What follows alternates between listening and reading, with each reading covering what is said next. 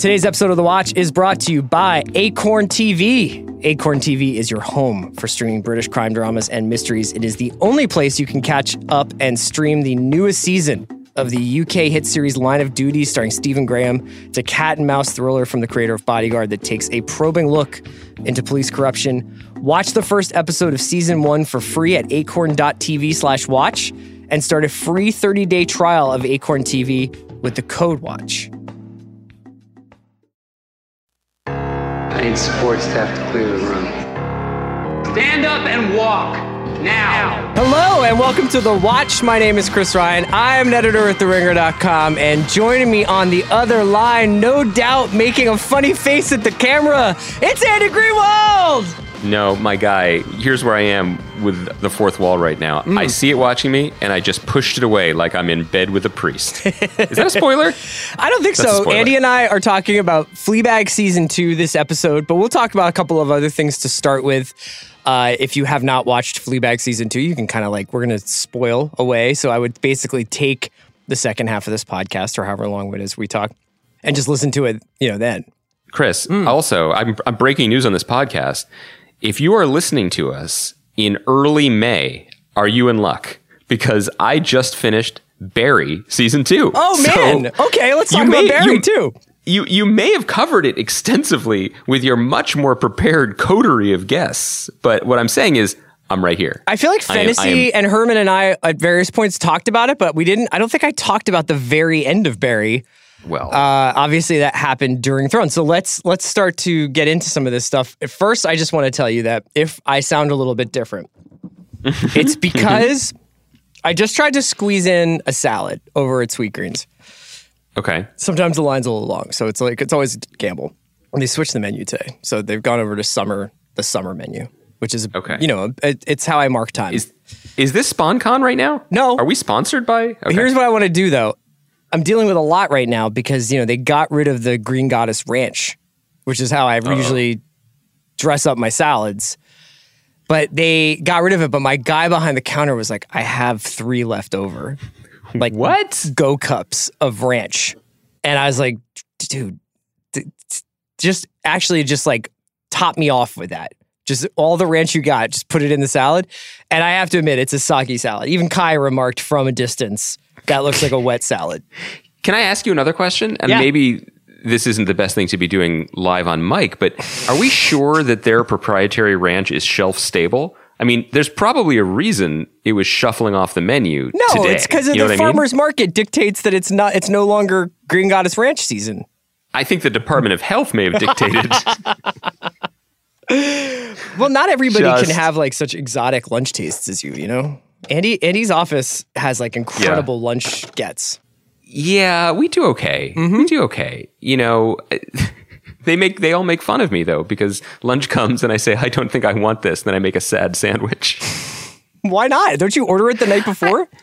That's the problem. So this is thanks for tuning into America's #1 lunch podcast. By the way, I'm sure we're not even top 10 lunch podcasts, but we could get there. One of the things that I instituted in the Briar Patch Writers Room, which is ending tomorrow, by the way, all the weepy face emojis, was that in my previous experience in rooms, lunch ordering and the mystery of lunch ordering and the deciding on the restaurant and then the dithering over the choices and then the dragging everyone else for their choices, that took up at least half of the day, if not the entire morning. So I instituted a policy of everyone orders the night before, which has worked great. There's only one problem, which is that when you instituted that policy? You made that policy? Yes. Yeah, that's our office policy. You just came through Mnuchin and you were like, I have a new policy here? You and my older daughter have the same response when they hear that I'm in charge of anything. Both of you respond like Jason Bateman in Arrested Development. You're like, her? We sure? Anyway, the danger of the pre-morning or pre-lunchtime order, the pre-bedtime, is that when you get the menu fired up on your MacBook or whatever you may be using, you've probably just had some dinner. Maybe you've had after dinner, maybe you've had a cheese plate. I don't know your life. But the big point is you are not thinking realistically. You are not thinking that at 12:30 tomorrow, you may be shaky. You may need maybe you just need a chicken sandwich. Right. At that moment in time, you're like, I'll be fine with an arugula salad. That's when you make mistakes. And that mistake results in deep sadness. That's when you wind up with past due date ranch dressing all over some spinach. Yeah, no, look, it's a slippery slope, and I realized somehow we ended up at the same part of that story, just covered in expired dairy. I thought maybe we could give the listeners a little bit of a peek behind the curtain since you are about to begin production on the show, which I think is like just obviously another small chapter in this long story that is in and of itself a dream come true. But you guys are writing up, you're finishing up the writing of it. I'm being brought in to do a page one rewrite. Yes. It's amazing that we're getting along. Make sure I tie Briarpatch into the extended Bumblebee universe. That was a weird last minute studio request, but I do think it's possible. Look, I do think it's possible. We hadn't established John Cena as anything in our show, so I think it's doable. And you went down to Albuquerque this week to kind of check out the set. So tell me how things are going. Things are going great. Thanks for asking. Writers' room ends tomorrow. We're in good shape with the scripts. Still some more to do, but everybody seems happy. That's been really fun, and the writers have been a total dream. Going down to Albuquerque is funny because, this is a show. You're the first person to find it funny. Well, listen, here's the thing. There's something about this that is perpetually surreal, which is that, a couple years ago, I thought it would be fun to do this loose adaptation of a book that I liked. And the next thing I know, fast forward a couple years, there's a thriving corporation basically in Albuquerque right now where they've been working for weeks. There's an entire construction mill just detailing an elevator cab for an elevator that I asked to have in a hotel hallway that they are also building on our giant airplane hangar sized stage, and all these brilliant and talented people just working on it. And it's an incredible honor. It's incredibly exciting. It's also pretty funny because they've been there for weeks and I've been resolutely here just just making salad mistakes in my normal life. And I flew down there, and the beauty of it was every single person in the office, certainly potentially in, South Albuquerque total, had a question, a really important question that I had to answer. And so I found myself. It wasn't just, what do you want for lunch tomorrow? I chose a turkey sandwich, by the way. I was on that. I knew I'd be talking all day. I needed that prote. You know what I mean? But listen, there was a moment yesterday, and I'm really got great people working on this. It's really awesome. But there was a moment yesterday where I was in our prop master's office, and he was giving me 4 different options of an ice sculpture for a party scene. And I had to choose. Everyone's looking at me. And it's an ice sculpture of an animal, and I won't say more because I don't want to spoil anything, but I turned to the well-paid professionals surrounding me, and in explaining that I was choosing option 1, I looked to them as if I was about to hand over the nuclear codes, and I was like, option 2 is too llama-like. It's just too llama-like. And here's why people go crazy in this business. It's because they all just nodded sagely. They're like, this guy. Yeah, they were like, how could we ever question him? Like, this is a leader. That's a great point about the llamas. This guy is decisive. So, it is incredible. It's just also deeply insane because we have been, you came and visited us. You saw us here. We're just dreaming big. No one ever tells you to dream smaller. And then there are just these dedicated craftsmen who have to make our nonsense a reality and find the place that looks like the place that we rode and stage it and close off the street and get the ice sculptures. And it's humbling, honestly, but it's also exciting. And I've been talking to the actors. I've been seeing their fittings. We've got some cast stuff to announce soon that I'm thrilled about. It's fun, man. And you're going to come visit, right? We're going to record live from the stage. Well, I'll be down there with set? John Cena, filming all the alternative endings for episodes. Is he like a process guy? Does he like to get, show up early? He and I are just going to move into a trailer together and just kind of work through the material line by line. Really unpack the script, How do you do method? Like if you cast a method actor in a Transformers film where your part is a guy who lives in a world where there are fucking Transformers, like how do you method that for a couple weeks? Like if Daniel Day-Lewis was in one of those movies, it's funny you should say that because I was looking at like the list of movies that are coming out. I can't even remember. I think it's next year. They were doing one of the studios was maneuvering some stuff around, and they were saying that they were like making room for the Snake Eyes movie, the G.I. Joe Snake Eyes movie. Oh, gotta make room for that. And I was like, I don't even know who's playing Snake Eyes because I think Joseph Gordon-Levitt played him in one of those movies, but I don't even know. Or he was somebody, right? No, you're not helping me. But you're asking the wrong. Yeah. But I was thinking about how funny it would be if at the end of the Snake Eyes movie he took his mask off and it was Daniel Day-Lewis, and then Daniel Day-Lewis was like, "I retire." And so yeah, I would love to find out how DDL would prepare to play like Assassin's Creed. You know, like how he would do one of those roles. And he was like, "Well, I have to go back to medieval Rome to train to be an assassin." But he would also have to learn parkour and like learn how to deploy multiple daggers while balletically leaping off of roofs, right? Yeah. Like that's my understanding of what that franchise is. It's essentially he would have to be Keanu Reeves. Yeah. So one other thing before we move on to the other TV, because we haven't spoken in a minute into microphones, and I had to come clean about something, which is, you know, every few weeks or so, there's a new Star Wars trailer or something. And I like to come on here and in a hopefully a very polite and respectful and loving way, basically be like, let's all relax. We still have our action figures in our attics. Like there's no reason to lose it over this latest iteration of, you know, seeing the Knights of the Old Republic or whatever, right? Like it hopefully in a respectful way. I am skeptical of fanboy culture. Then last week, there was a trailer released for the CBS All Access series Star Trek Picard. Uh-huh. And I was like literally buying convention tickets. Are you fucking serious? Really? I think that shit got me. Are you a Next Generation fan? Listen. Not only do I love Next Gen, not only do I love that character, the thing, this is such a telling on myself, but listen, I'm about to go to the desert for 4 months, so I feel like this is my last will and testament. Let it be. Not only do I love Picard, did you ever watch that show? Yeah, like on syndication sometimes, yeah. This is the most on-brand thing maybe I've ever said into this microphone, but like the finale of that show, sorry, spoilers of a 25-year-old show, jumps around in time, you know, and it shows Jean-Luc having returned to Earth, and he's working at a humbled vineyard in Bordeaux. I think I remember And this that. trailer is pure Bordeaux porn. It's just old Patrick Stewart just running his hands through the terroir. But then producing the vintage of like 2473. Does he go back into space? Frankly, I hope not. So if this show you want was Sideways with Jean-Luc Picard?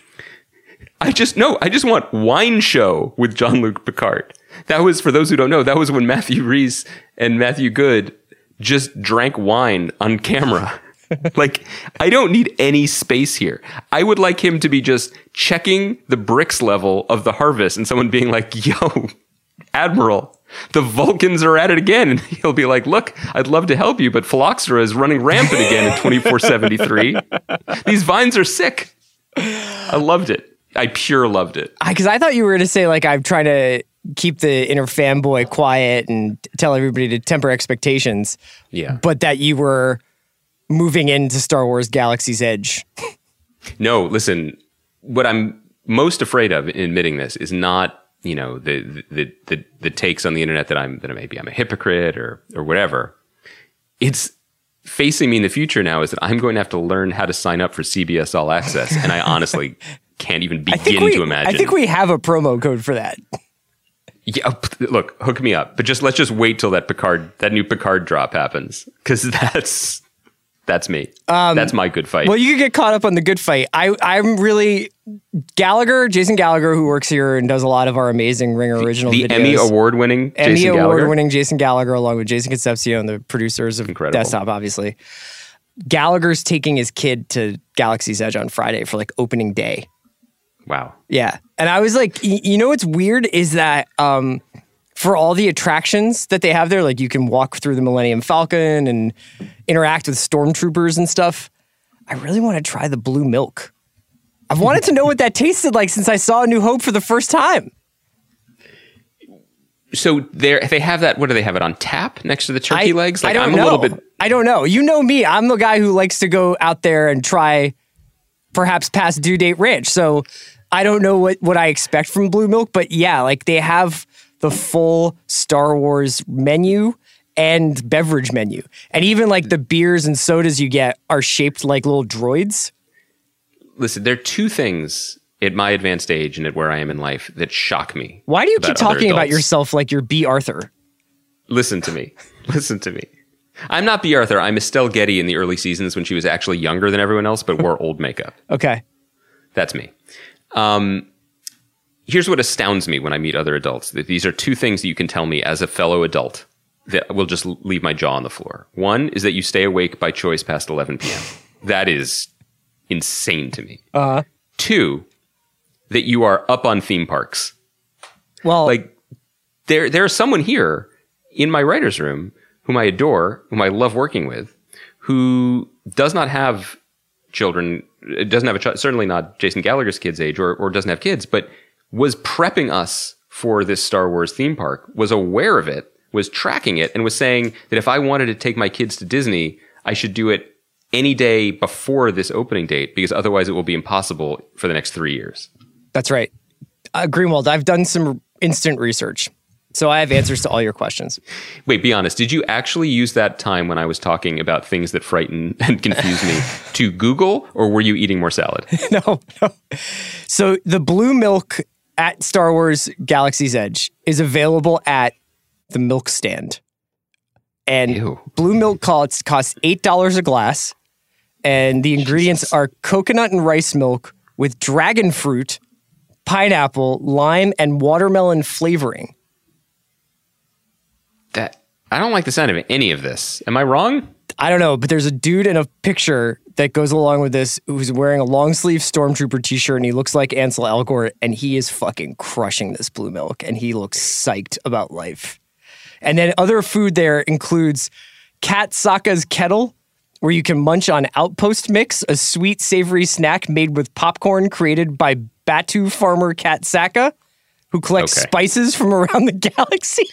Is this revenge for me saying I was excited about a Star Trek show? You can also go to Ronto Roasters that have a bunch of different offerings in the morning and at night, and you can get like a wrap there. That's where, classic Star Wars wraps. Include also a Nuna turkey jerky is available, so that looks pretty good. Stop it. I mean, I don't know. Can Do you want me to you continue? drink alcohol? Docking at this Bay place? 7. Yeah, you can. There's like a pleasure island within it, I think. A pleasure island within Galaxy's Edge. Star Wars world? Is there a Mos Eisley cantina? Hold on. I'm scrolling. Keep vamping. Are you going? No, Are you going? I would. If they, I would definitely go.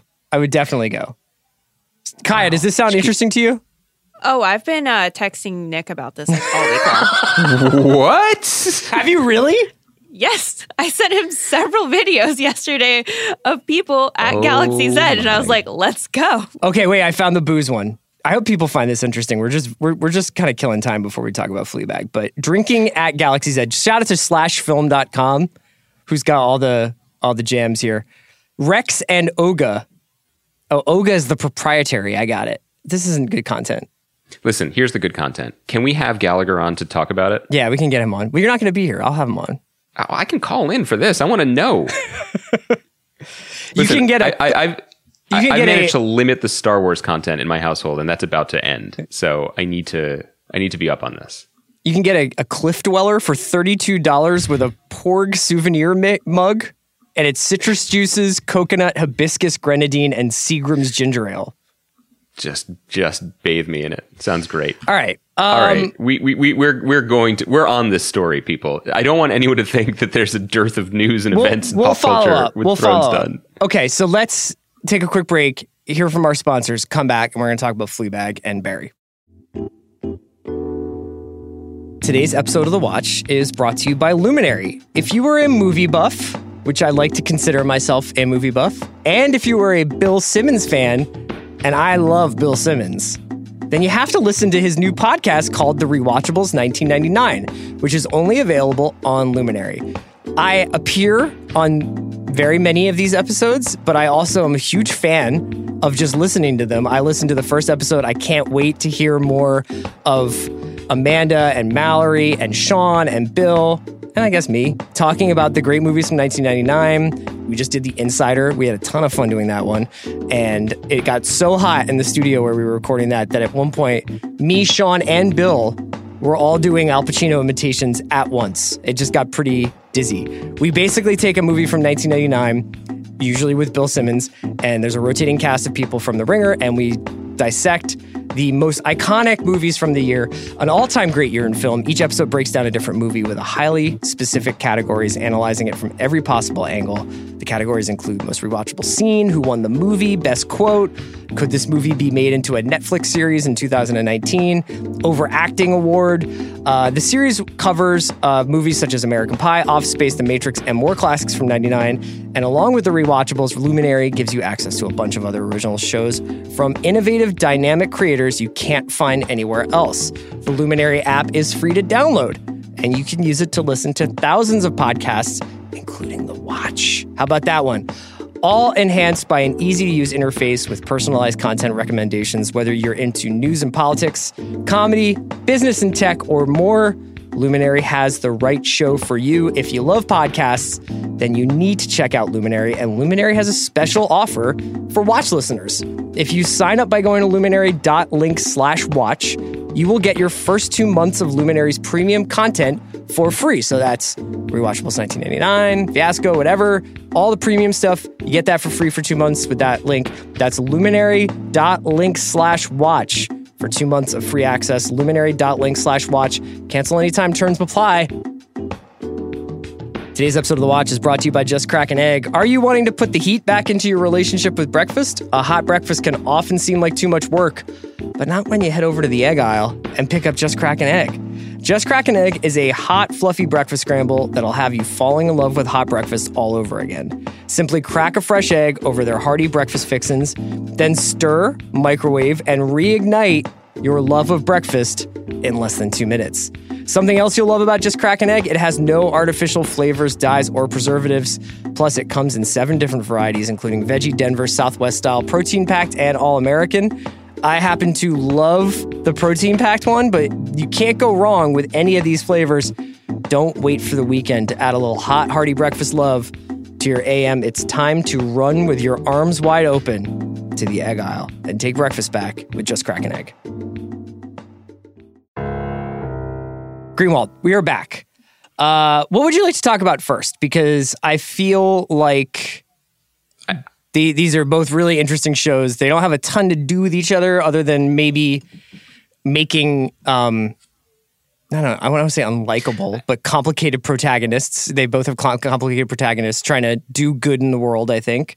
But Fleabag is certainly more fresh for me, but we can talk about whichever one you want to talk about first. Here's the way I think we should do it. I think we should just touch briefly on Barry, just to sort of discuss it in its place in the firmament, what changed in the second season, because other than the fact that I think both shows are special because they have very, very, very firm senses of who and what they are. Yes. I think that's what sets them apart. I think that is what links them. Other than that, there's not much to talk about because I think Barry had an excellent second season. I think it's one of the strongest shows on TV, but I think Fleabag is a transcendent experience that honestly makes me want to quit what I'm trying to do, but also feel very good about that decision because that show exists in the world. Mm-hmm. So let's start with the one that doesn't make me feel that way, but inspires me and is incredible, which was Barry. Yeah. And there's something, I just wanted to start from that point, which is a little bit abstract, but I think you understand what I mean, which is to say that if we ever had concerns about the show, mild criticisms, concerns that we expressed, if we were concerned trolling it even, it was over the subject of its tone and balancing the tone between the pretty broad comedy that's in characters like NoHo Hank and sometimes, Barry's reactions or Bill Hader's performance with the very serious life and death consequences of the action surrounding it. And I'm done with that particular lane of concern because this show knows what it is. We don't need to worry about its line because it knows its line. And in the second season, it juggled it expertly with a degree of pathos and empathy and curiosity about emotional experience that really floored me, honestly. Because if you pulled away and just looked at some of the things the show chose to tackle in its second season, from abusive relationships or why people stay in them to out and out war crimes, that any show, comedy or drama, would struggle with just one of those topics. And I wouldn't pretend to say that this was a documentary or a harrowing, exactly pulled from one person's life exemplar of truth telling. But I thought that the show handled both topics with such curiosity and empathy and honestly grace, even though it was, it's very much a comedy. I was truly, truly impressed by it. Yeah, I think that your point is really well taken because both of these shows, but for Barry specifically, this season I thought became its own reference point. Like, even though Hader obviously is drawing from a lot of cinematic influences, and even though you can see different things pop up in different episodes, and he's working with Hiro Murai and other filmmakers around, and Alec Berg and everybody else on the show on creating something like this, it sort of found its own voice. And your point about the different kind of outposts of the show, NoHo Hank, Fuchs, the acting class with Kusino, even though each one of those sort of worlds is a little bit tonally distinct from the other, I felt like one of the brilliant parts about this season was the way in which those things not only started to overlap, but also how you realize that, and I think Barry realized that he was the contaminator in those worlds. Like, he was the consistent thing that was making each one of the little worlds that he occupied violent and angst-ridden and unpredictable and chaotic. And I think he finally kind of came to that conclusion a little bit towards the end of the season. So the question of, is Barry a good or bad man, or can a bad man become a good man, is, well, that's just television since 2001, basically. But the idea that, can you as a person exist in these highly compartmentalized worlds that you're trying to pretend like you're different people to different people? What happens when you're the consistent thing that runs through it and you start bringing your own poison, basically, into each one of those worlds? I thought that was so interesting to watch this year. Yeah, I think that, again, it speaks to the strong grasp that Hader and Berg have on the character, where they didn't dither. They have affection for the character. They obviously like writing the character and exploring him, but they don't have any illusions about him either. There is no sentimentality, no desire to clean him up, which I think, can be especially when you're writing something and you love that thing, you want to sort of protect it or show everyone why you love it by making it shinier. And I don't think they have any illusions about that. It's very clear, certainly by the way this season ended, which we won't necessarily spoil because of why. I think we can spoil it if you want. Yeah. But I just mean specifically like the last beat. That last beat suggests a show that definitely has a clock. That, they have a sense of how long the story is, whether it's 3 seasons or 4. It's definitely not more than 4. And I wouldn't be surprised if they walked away after 3, honestly. That's really impressive. Unsung heroes in it. I mean, Sarah Goldberg's performance this season was phenomenal. That monologue, I mean, there's already been whole posts written about it on Vulture, but deservedly so. I had to watch it again to see if there were cuts because it's just dazzling. And that's in the second to last episode. The cinematographer, Paula Widobro, is just so brilliant. The lighting consistently is so thoughtful and haunting and affecting. Henry Winkler's performance just went to another place and another level, emotionally anchoring it. And then ultimately the fact that the show is so ballsy and fearless about story, and yet it doesn't feel like trickery. I said a few weeks ago when I was in a darker place in plotting my own show that making plans is impossible in real life for dinner. So why do we think as writers we can come up with clever plans for characters to do? Yeah. Barry's very elegant. It's not actually that complicated how he gets out of certain jams. No, it's just I mean, considered. it's they actually just made a decision.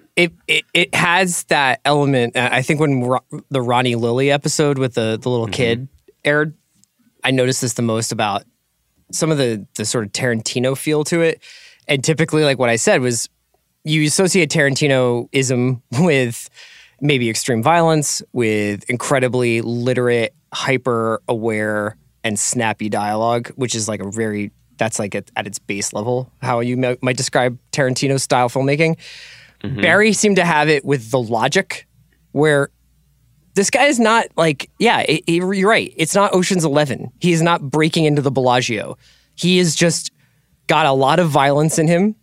And I don't think he particularly cares whether he lives or dies. He may care about whether or not he gets in trouble, but I don't know if his survival is paramount to him. And so he will walk into a temple, you know what I mean? And just start shooting people. And morally, we can have that discussion, but you're right. The plotting is unencumbered by bullshit in a real way. Yeah, and just, I just want to use that word again, elegant. like pushing all the chips into the center of the table and having that Fuchs Cousineau scene that's in the penultimate episode and plays in the finale, and then having, pushing us to an impossible place where we can't imagine anyone getting out of this. And we're imagining all these strange turns that the show might have to do in season 3 to handle the fact that its major, its second lead would be in prison or something. The simplicity of the Chechen pin, it's just elegant, because what it does is it solves the present problem, but it allows them the space to then do the harder, emotional, longer term character story thing, which is the big reveal that ends the season. That's the more interesting story, and having the clean, relatively simple solution to the other one gets us into the knottier terrain. I'm just impressed by it. And it's one of the reasons why I'm sure it's doing well, in ratings. It gets a lot of attention, but you may see it, we certainly saw this at the last Emmys, but I think it'll be even more so this year, why it may be overrepresented at the awards this year, or seemingly surprisingly so, because I do think that all the tradespeople, I guess I want to call it, from directors who see what Hiro Murai and Liza Johnson and other people are doing on the show, and Bill Hader himself, to writers, to cinematographers. I think people just admire what a first-class production it seems to be. Yeah, and I think that in the first season, it was very obviously a high-concept show about a hitman who fell into acting and found himself in this acting troupe in the San Fernando Valley, working with this sort of failed actor as their teacher. I think it got much more complex and probing in this second season, and not even to blow it out of proportion, but when you think about what kind of united the various storylines that were happening. So you've got the Sally Cousineau area with the acting, you've got the NoHo Hank crime, the gangland struggle going on between with him, and then you've got Fuchs. You basically have all these little triangles of people who are pushing and pulling towards who they think they are versus who they are, right? And that was very indicative of Sally's plot, where she was like, here's when I told this guy to fuck off, and then it turns out not only was she had this terrible thing inflicted on her, but she couldn't leave this guy, at least not the way she thought she did. And then it's actually the lie that people want at the end. And in some ways, Cousineau spends the entire season pretty much catatonic, and then has been kind of telling himself stories about whether he's a father or whether what Janice meant to him.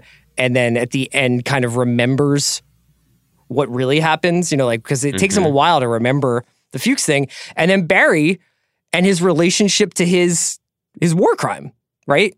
And in a way, I kind of like it because it's constantly challenging the viewer on their relationship to Barry as a character. You're kind of constantly being, here's an incredibly likable, personable, charming, normal guy in Hader playing a super fucked up killer. Yeah. And it doesn't let you off the hook by being like, Barry's cool, No, and it did the same thing with the Sally character too. I think that the writing staff took her to the next level this year, and I don't know if it's a question of new people in the room or just, a little more thought given to her and who she is. But again, it was a calibration issue over, of narcissism versus truth. And you end up with a person who is beautifully complicated and not tipped too far in either direction. It was just super impressive. Absolutely. But we should save some room for what is the most impressive thing you're probably going to see on TV this year. Yeah. I mean, we haven't done this in a really long time, I don't think. We've been very excited about shows. We were very excited about Fosse Verdon. We were very excited about lots of shows. I don't even know if obviously long-time watch listeners know that we're not very consistent with our awards to things. I don't even think a belt is sufficient for what Fleabag Season 2 is. I would give Fleabag Season 2 a small brass bust stolen from the home of someone's parents in London. So let's set the stage a little bit. Fleabag Season 1 is brilliant. It's available on Amazon. Hopefully many people I just want to say it. I found that tough sledding at times. Okay. Yeah. All right. So maybe not for everyone. Into it. I clearly had a very, very sharp voice. Thought she was very funny. I got a little tired of of the turning to the camera stuff and like some of the gimmicks within the show. I thought it was effective, and I certainly found it digestible since it's very short episodes. But I was like, I get it and I like it, but I don't love it. Okay. And that's changed for you in season 2. Yeah. Yeah. Yeah. This is the best thing I've seen all year. Like, if something's better than this, it will be like one of the best shows of all time. You know? It is jaw-dropping because I thought season 1 was pretty amazing, and I think we were talking about this when we were talking about season 1 of Killing Eve. I think Phoebe Waller-Bridge is probably the best writer for the screen, any screen living. Like, her words don't sound like anybody else's. They go places no one else's go. They dance. They're electric. They're thrilling. It's just a joy. And I will say also, when combined with Harry Bradbeer's direction, who worked with her on the first 3 Killing Eves, Fleabag season 1 and Fleabag season 2, it's just an incredible creative partnership. But there's something about this second season, and we can get into it. We can talk about Andrew Scott's performance as the hot priest. We can talk about every other actor on it, quite honestly, from Kristen Scott Thomas, who makes an incredible guest turn, to the brilliant actors that fill out the members of her family. But there's something larger at play here, which is to take something that was good, to look at it critically but lovingly from all angles, as Phoebe Waller-Bridge probably did. And truly lovingly, because it started as a one-woman show that she did at the Edinburgh Festival, and now she's been performing again in London and in New York. And to say, here's what I was doing then, here's what this could be now, and here's the ways that I can directly engage with and comment on what I thought I was doing, and reorient you as to what the story really was. Because a lot of the commentary about Fleabag season 1 was about, she's hiding her grief, she's hiding her shame, her embarrassment, she's hiding them in drink and in sex. And a lot of the attention it got wonderful praise, but, people were talking about, oh, she's so frank. It's kind of like maybe in the same way people talked about Girls or something like that. What she was making, as it turns out, was step 1 of a now 2-part, because there's no reason to ever have any others, show about how we live with ourselves and how we can learn to be present and accept things and, quite frankly, move on. And move on both from a character and an era in her life as a performer and writer, but also just move on emotionally. And to do that with the funniest writing and set pieces that I can imagine, and some of the hottest chemistry and romance, I just can't quite put into words. I'm so dazzled by it, which is not the place you'd want to be as a critic, podcaster, or commentator, but I'm still wrestling with just how astonishing I found this and what a true transcendental joy it was to watch it. Yeah, I was trying to think of what shortcut this show took, because it doesn't feel possible that something that's 22 minutes, six times 22 to 27 minutes, should be allowed to feel this significant. I mean, I guess that's just where we are, but it doesn't feel fair. So I finished the season last night, and I was thinking like, oh, what did she do? That not that it cut a corner, but what like a market inefficiency is she exploiting, or is she not doing? So I'm like, okay, like maybe it's like that it's not very densely plotted, but it is. It is quite densely plotted. Pretty much every single thing you see has some consequence, even down to Claire and Claire's relationship, her sister's relationship with some so comic, this sort of Finnish businessman that she has. And who's also named Claire. Yeah. Every line has its sort of mirror. So even obviously with this like sort of what has been a much talked about closing scene, but that is a idea that gets kicked around throughout the 6 episodes. Brett Gelman's character, who is really just an antagonist, but actually has a moment of self-actualization that then itself is rejected, which I thought was really well played by the 3 actors in that scene. Every single thing that drama and comedy and television and whatever, however, just great writing is present. And it's like, I don't even think it's diet anything. I don't think it's pared down. I don't think it feels maximalist. The London that they live in feels completely realized. I have no complaints about this show. And I'll go even further and say, I'm 41. We're the same age. we've seen a lot of television. We've seen a lot of movies, read a lot of books.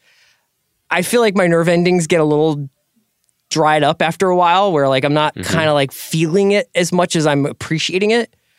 I was like a fucking mess at the Andrew Scott homily at the wedding. Like, am I crazy for saying that? Like, I was just like, that's like pretty profound. Like, and just that whole last episode, I was like, Jesus Christ, how is this on television? I know for it to work on every level, performance, direction, emotion. Olivia Colman, who just won an Oscar, is just in the show, just having fun in the background, being outrageous. The thing that I come back to a lot with the way that she writes and performs is that there's this vivacious sense of play to it. She's winking and commenting, but really she's smiling. You know, it is not judgy. It is not snarky.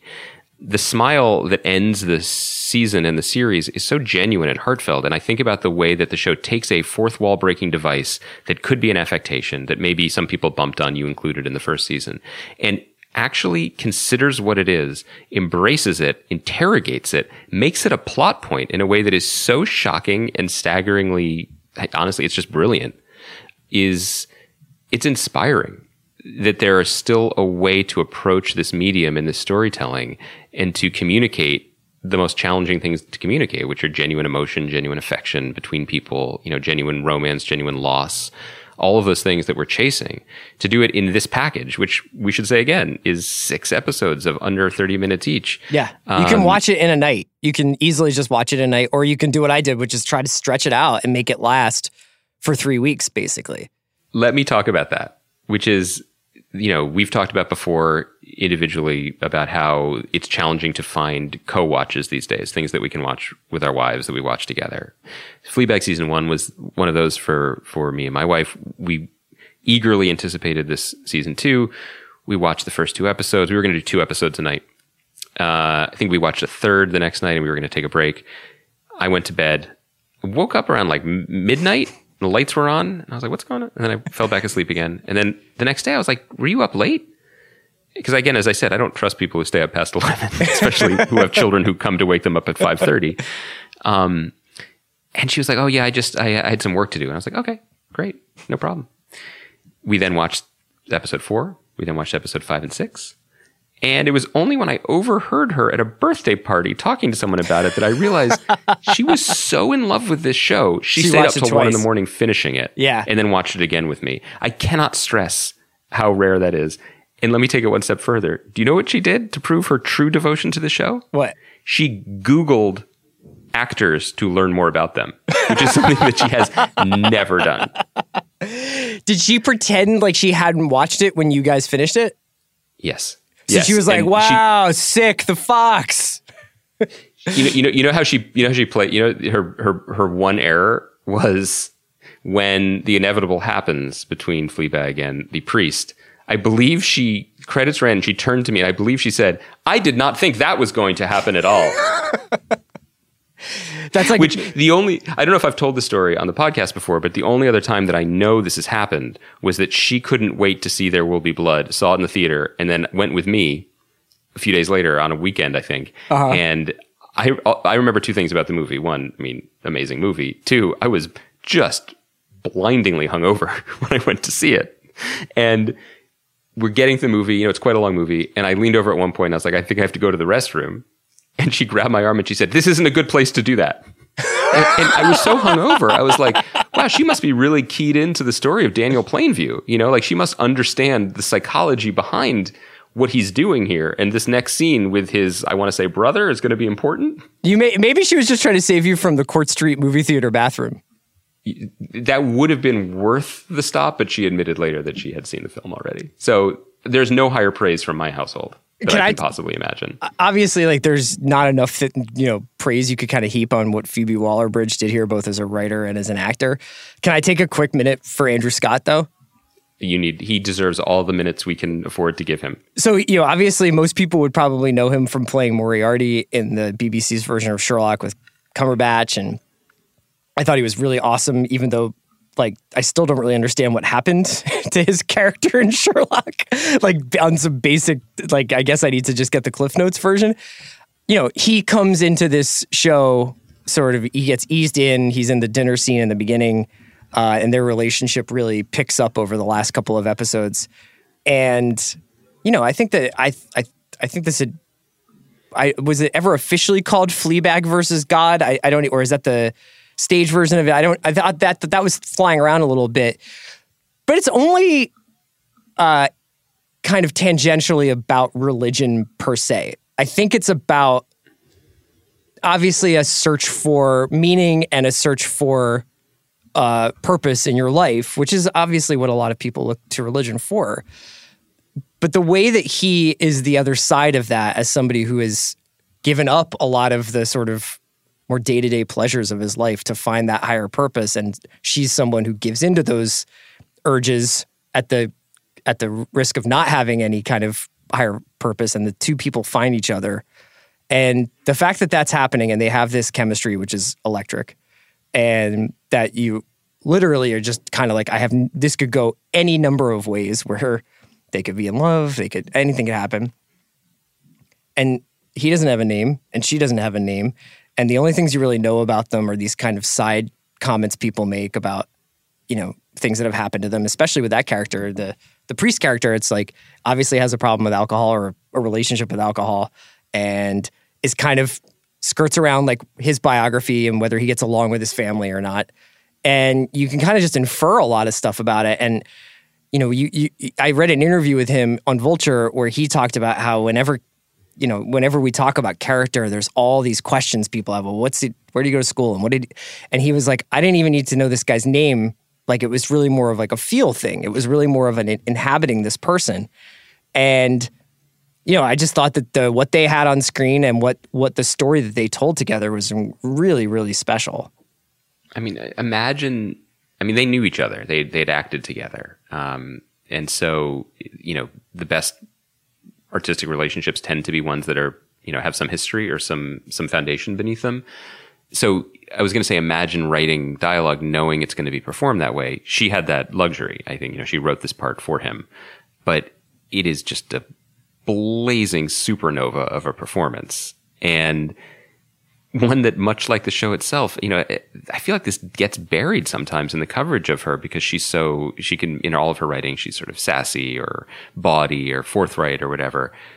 She's deeply empathetic, and so though this priest does things that priests are not supposed to do, quote unquote, the show actually has a fairly respectful stance on who this priest is and what motivates him and where his loyalties lie and what his priorities are. It's quite affecting. And what he does with it, I don't know. I mean, I will watch this again just because it's a total pleasure, but also just to see a masterclass on what's possible with a person and making a whole person who, as you said, doesn't have a name, just has a title.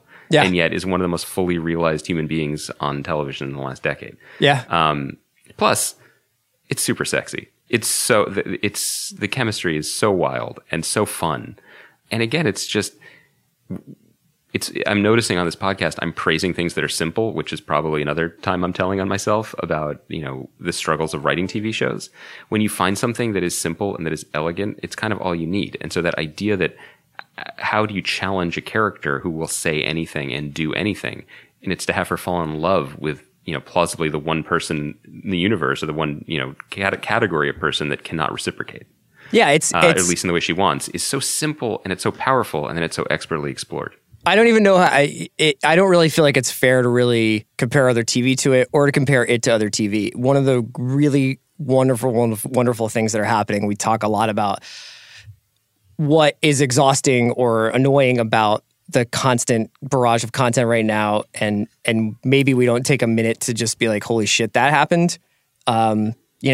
This is really cool that something like this got made. This is when I think we got really excited about TV about 7 or 8 years ago during Lost, or maybe around The Sopranos, and then when we got almost hyper-focused on what the machinations were behind giving us what we wanted. And there was that moment, I think, around Breaking Bad and Mad Men that we were like, maybe this is sort of where a lot of the great storytelling of the next 30 or 40 years is going to happen, is on these episodic television shows where the stories that I think used to get told in the theaters and in movie theaters in the 70s and some of the really high-minded, really well thought out drama would be happening on TV. And, you know, I've loved plenty of television shows, and I've probably like enjoyed, because in just like my personal taste, more shows than this. But when you look at something like this really is the fulfillment of that promise. This really is like, what if you had this brilliant writer and you just let her do what she wanted?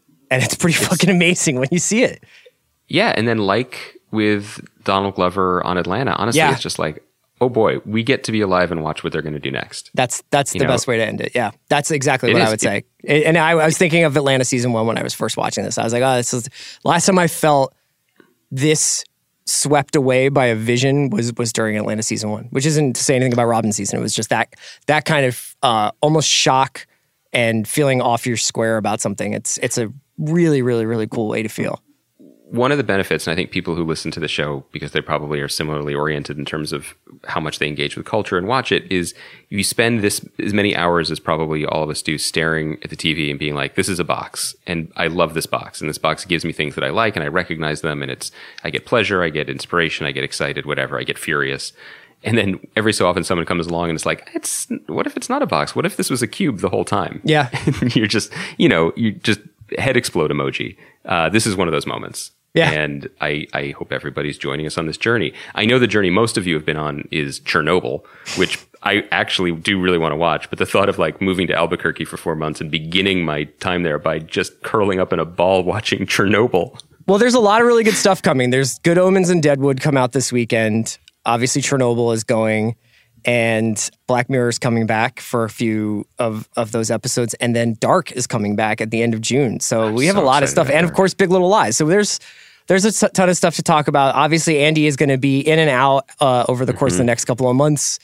But you'll be hearing from him. So don't worry about it. Unless I start watching too much Chernobyl. In which case, please send help. Okay. Good talk. Great job. Go watch Fleabag, Baranskis. Talk to you soon, man. Bye, buddy.